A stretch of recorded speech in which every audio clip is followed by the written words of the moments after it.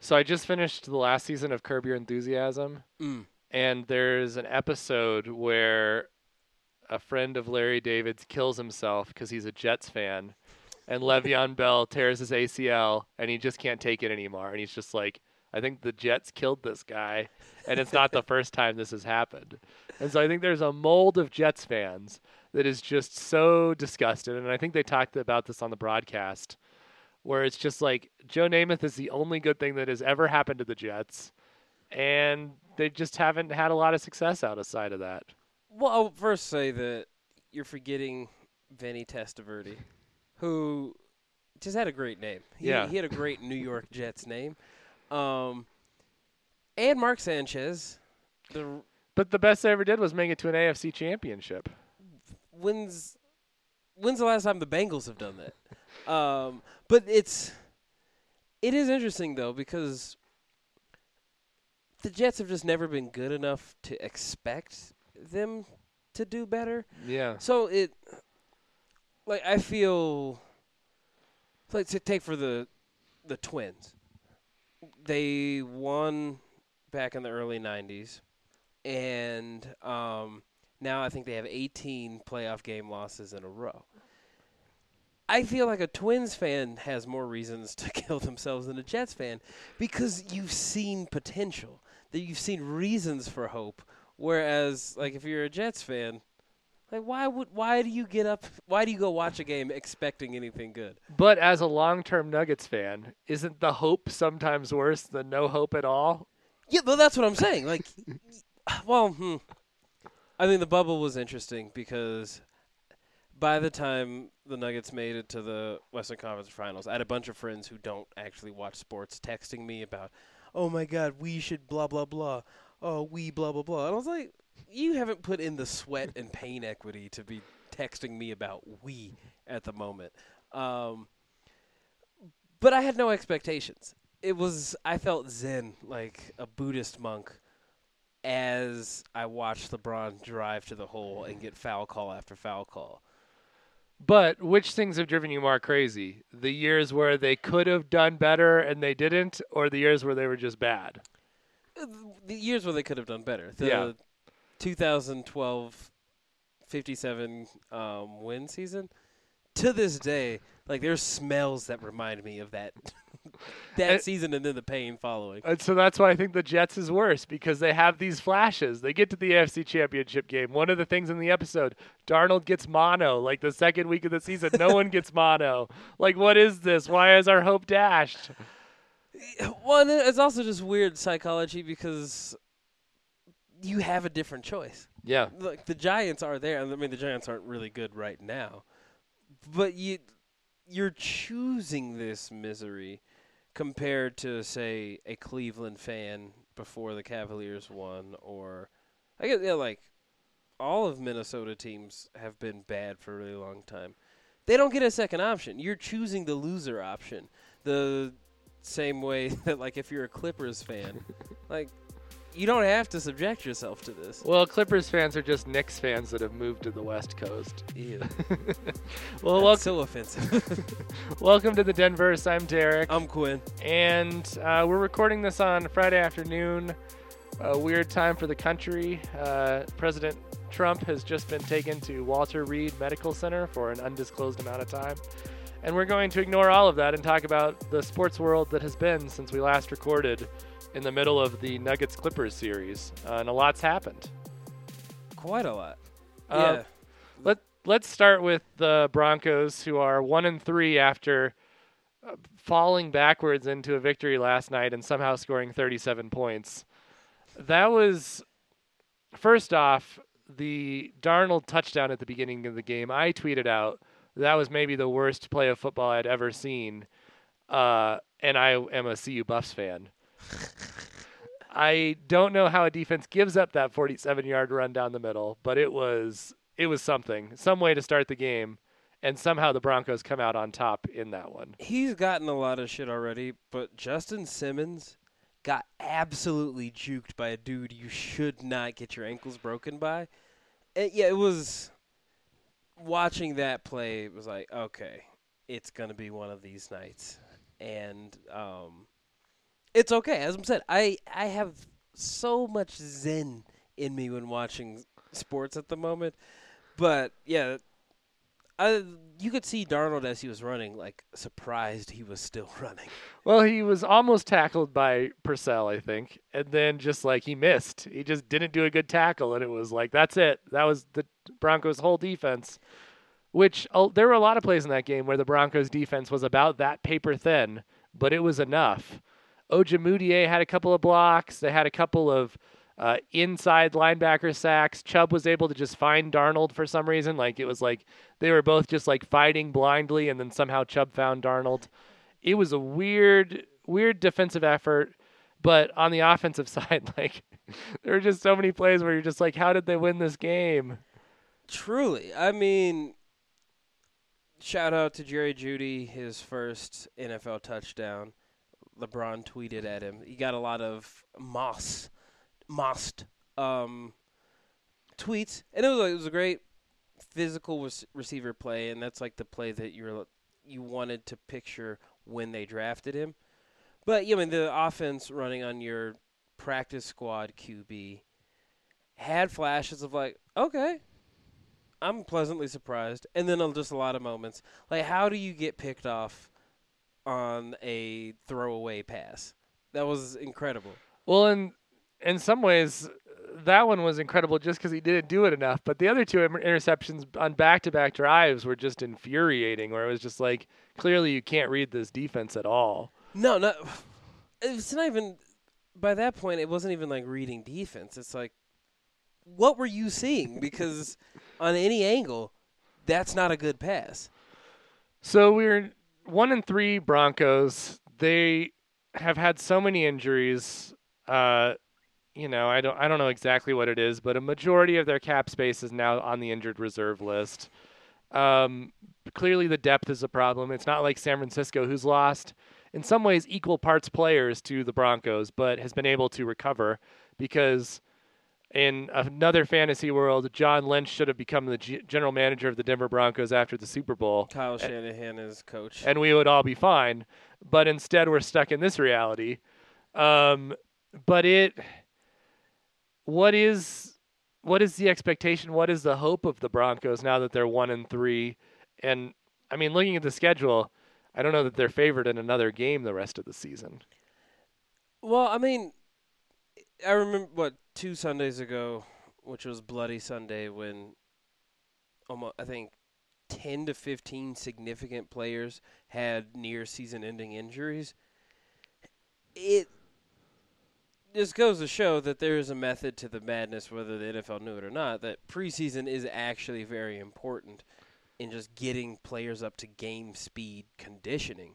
And just for the record, they did know, and the NFLPA knew because of the lockout. Like this happened not to this scale, but everybody knew. Like it wasn't a secret that it didn't go well after the lockout. Yeah.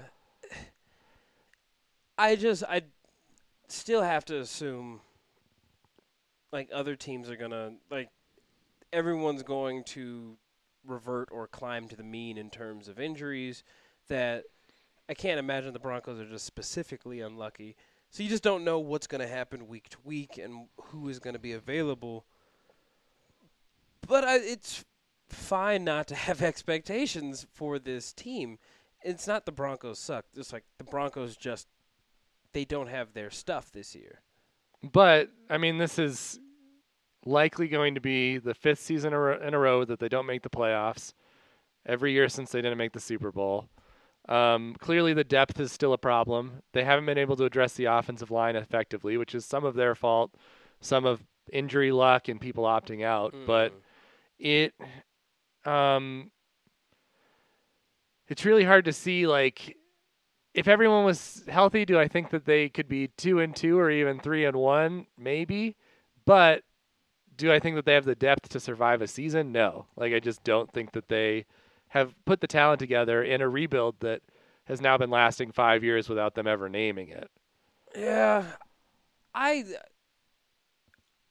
going to say, and I can't be challenged on it because it's not our reality, is that the Nuggets, the Broncos would be a playoff contending team if most of the players were healthy. I think the biggest question mark would still be on Drew Lock. Like watching Brett ripping out there, I don't know if you're getting a better game out of Lock. He just hasn't. He didn't show it in the Tennessee game, and then he got hurt against Pittsburgh.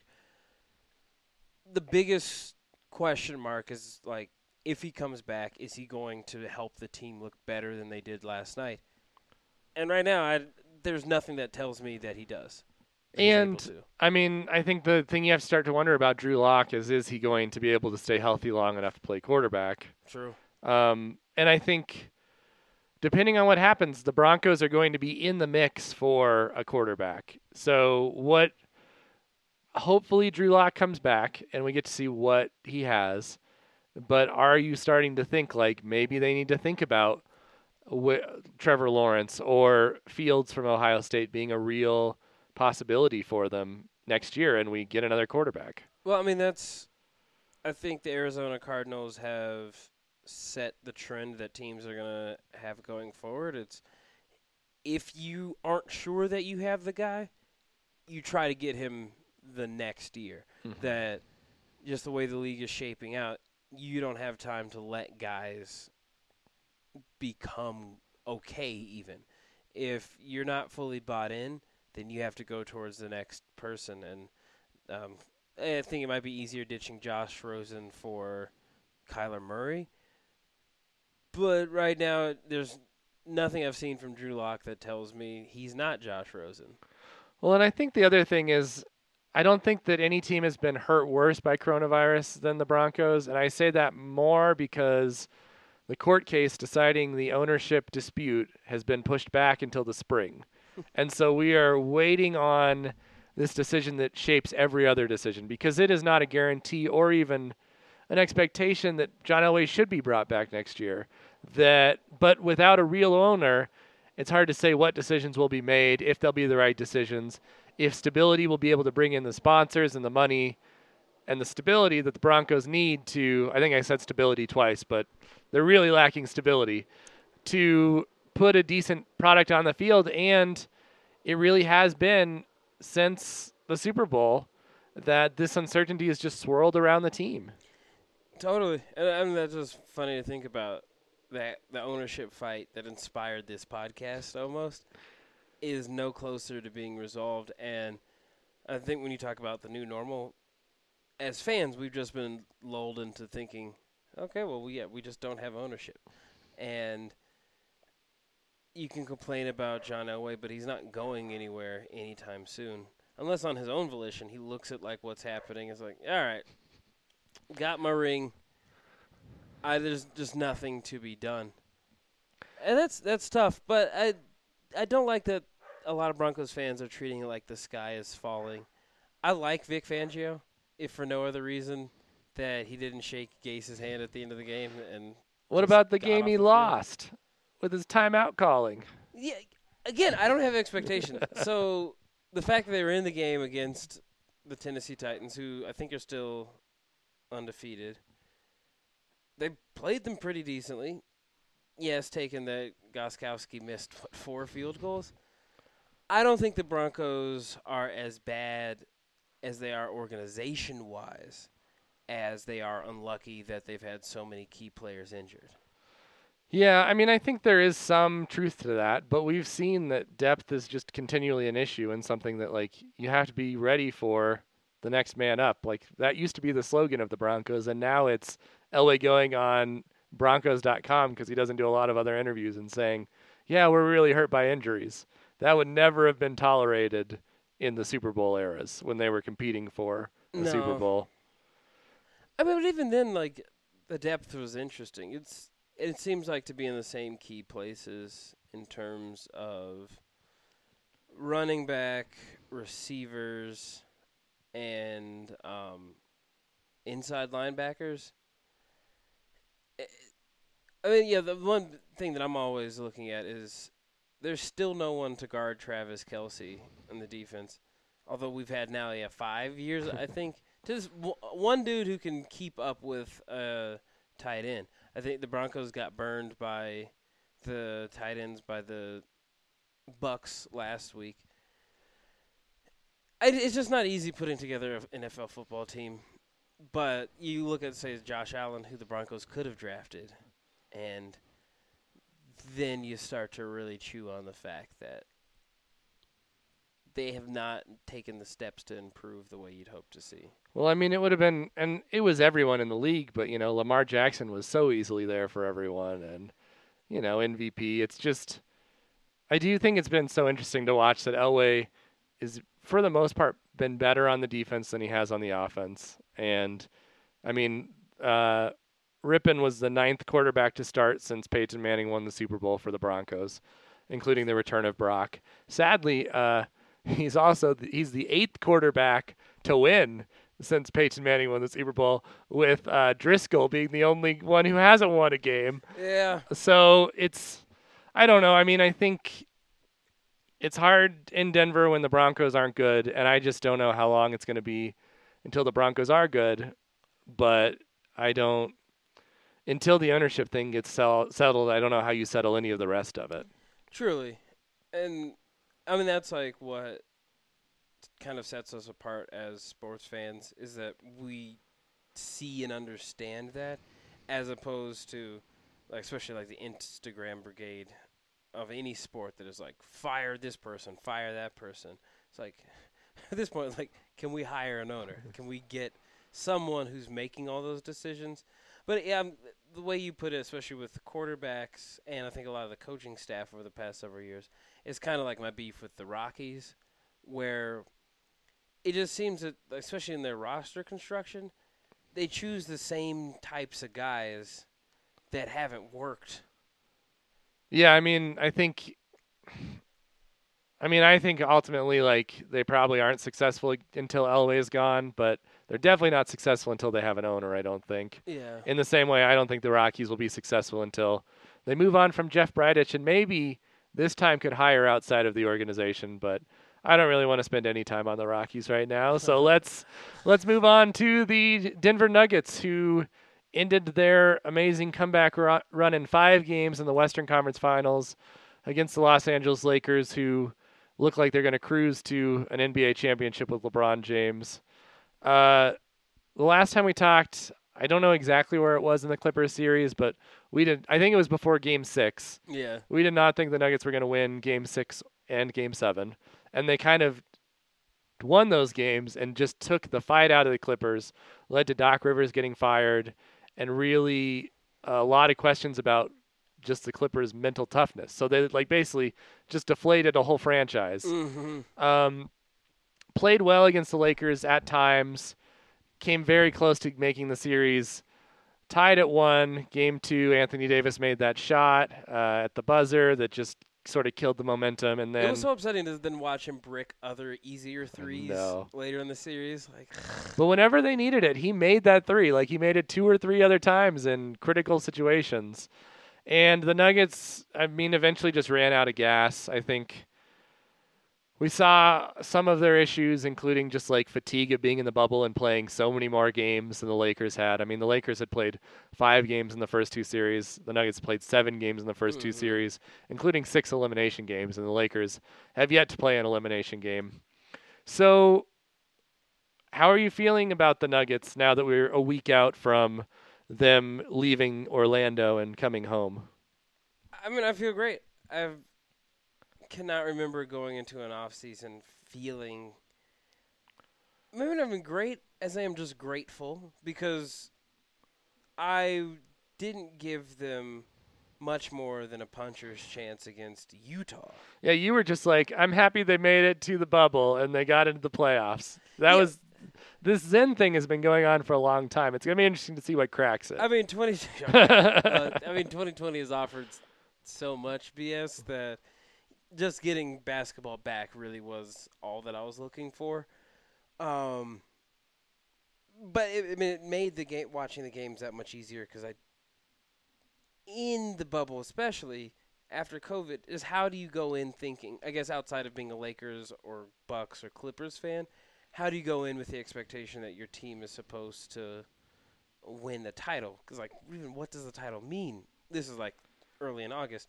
So I'm coming out of it grateful Um, looking forward to what moves the Nuggets will make. They're in an interesting position with a few expiring contracts, wanting to resign Jeremy Grant, but having several of the younger guys now pushing to really step up and take their role the way that Jamal Murray did in the bubble and became.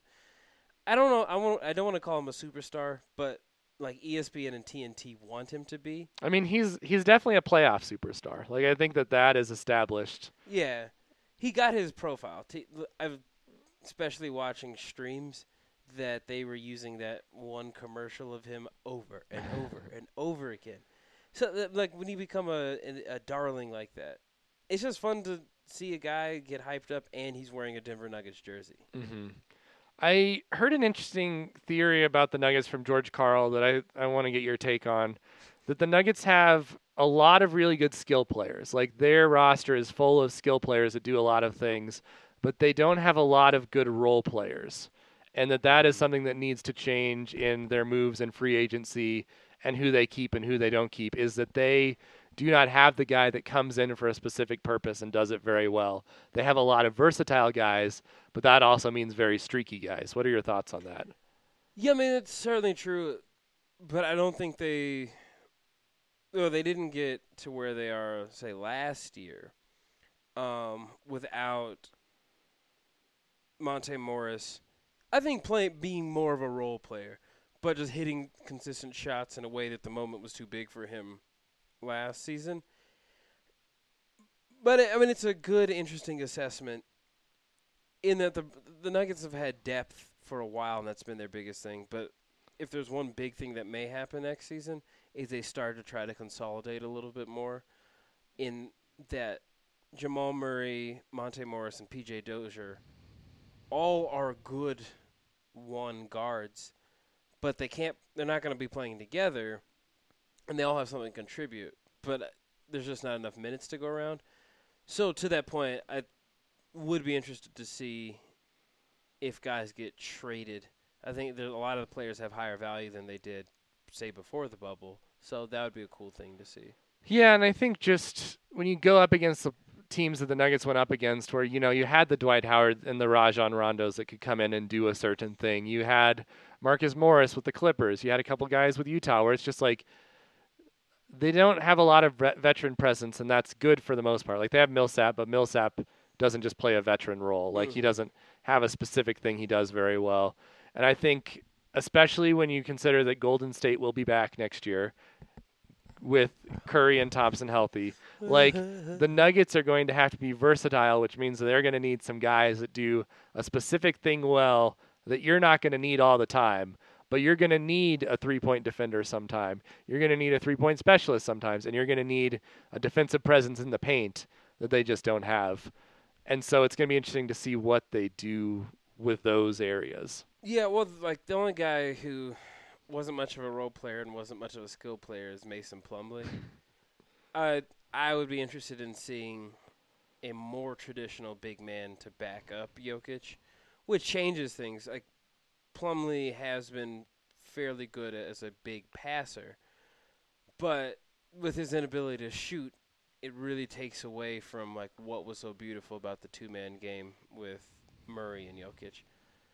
So he's definitely a piece that thank you for your service. Go play for like Charlotte or somebody. They'll give you money. But do you think that guy exists? Like the guy that you're looking for and the way that centers have evolved in the NBA, like is Plumlee the best option we can have at center, at backup center? Certainly not for the playoffs because especially when Jokic was getting in foul trouble, we needed a guy to play long minutes and play offense. Yeah. And be a better defender too. Like See, I think you just named all of the things where it's like, where are we going to find this guy? And maybe it's two guys. Like, maybe that's it. Like, maybe you need a defensive big man and you need an offensive big man. Well, that's where I think the character arc for Will Barton has been so interesting because if there was anyone you missed, like especially say in the Utah series when they got down 3-1, was a guy who could come off the bench and be an energy dude who can get a bucket. As valuable as Jordan Clarkson was for the Jazz in that I think Will Barton would have been that valuable to the Nuggets in a like 6th or 7th man role. I think I'd love to see if MPJ gets a little more weight and doesn't look so terrible on defense. He could then be a role guy where it's like, okay, shoot when you're on the court. Like, let's try to get you to heat up and get that microwave card. But it's tough. Well, Torrey Craig, he was also a role player. I guess Torrey Craig's your closest to a role player that wasn't played in a role.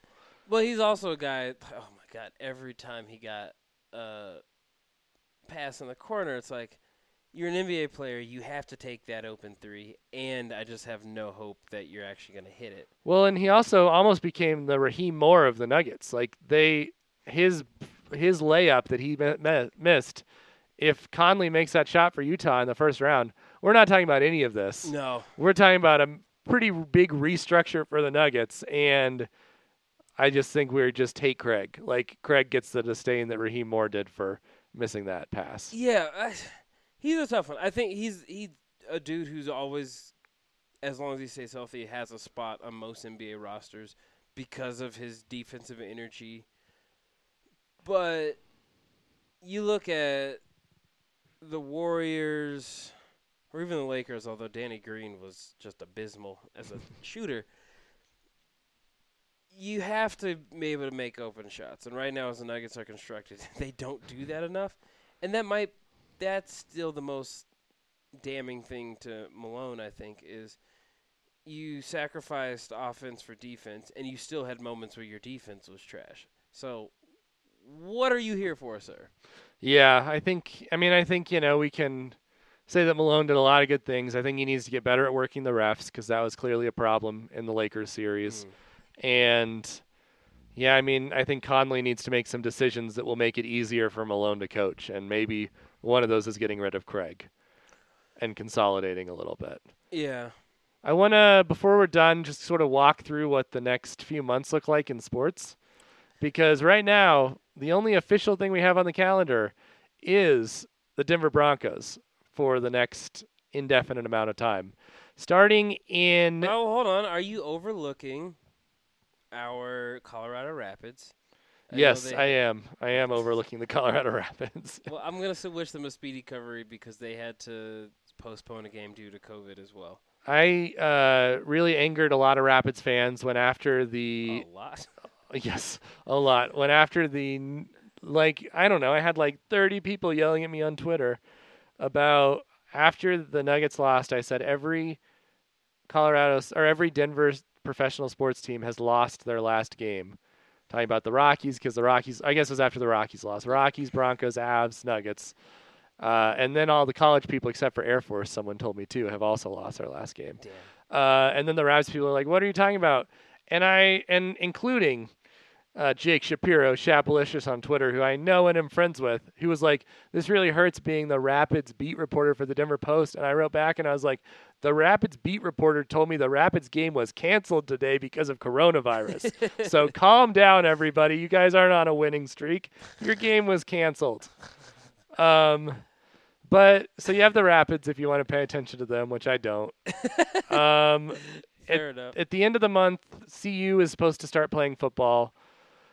Right now, they're not cleared to practice because they violated rules by going on a hike, not masked, not spaced, and all of CU has been shut down and people have been put in quarantine up in Boulder. The NHL draft is next week, Tuesday the 7th. Avs have a late – I don't even know if the Avs have a first-round pick. They have a late first-round pick or early second-round pick. And then free agency is on Thursday, so you can look for them to maybe – change up goaltending. There are a couple high-profile free agents. Lindquist. Yeah, I hope they don't get him. He's really old. Who is it? Taylor Hall, the Coyotes guy, he'll be available. Pietrangelo, the Blues guy, will be available. And the Avs have cap space for a year. So you can look for those things. And then right now we're looking at 2021 for the NBA and the NHL realistically starting, and we don't know if it's going to be January, February, March, and March is when we expect the Rockies to start spring training. So we're stuck with football Yeah. for the foreseeable future, which is pretty daunting in a way that is some ways worse than the break we had in March to July. It was at Rippon's pick six. Where Was that the second one?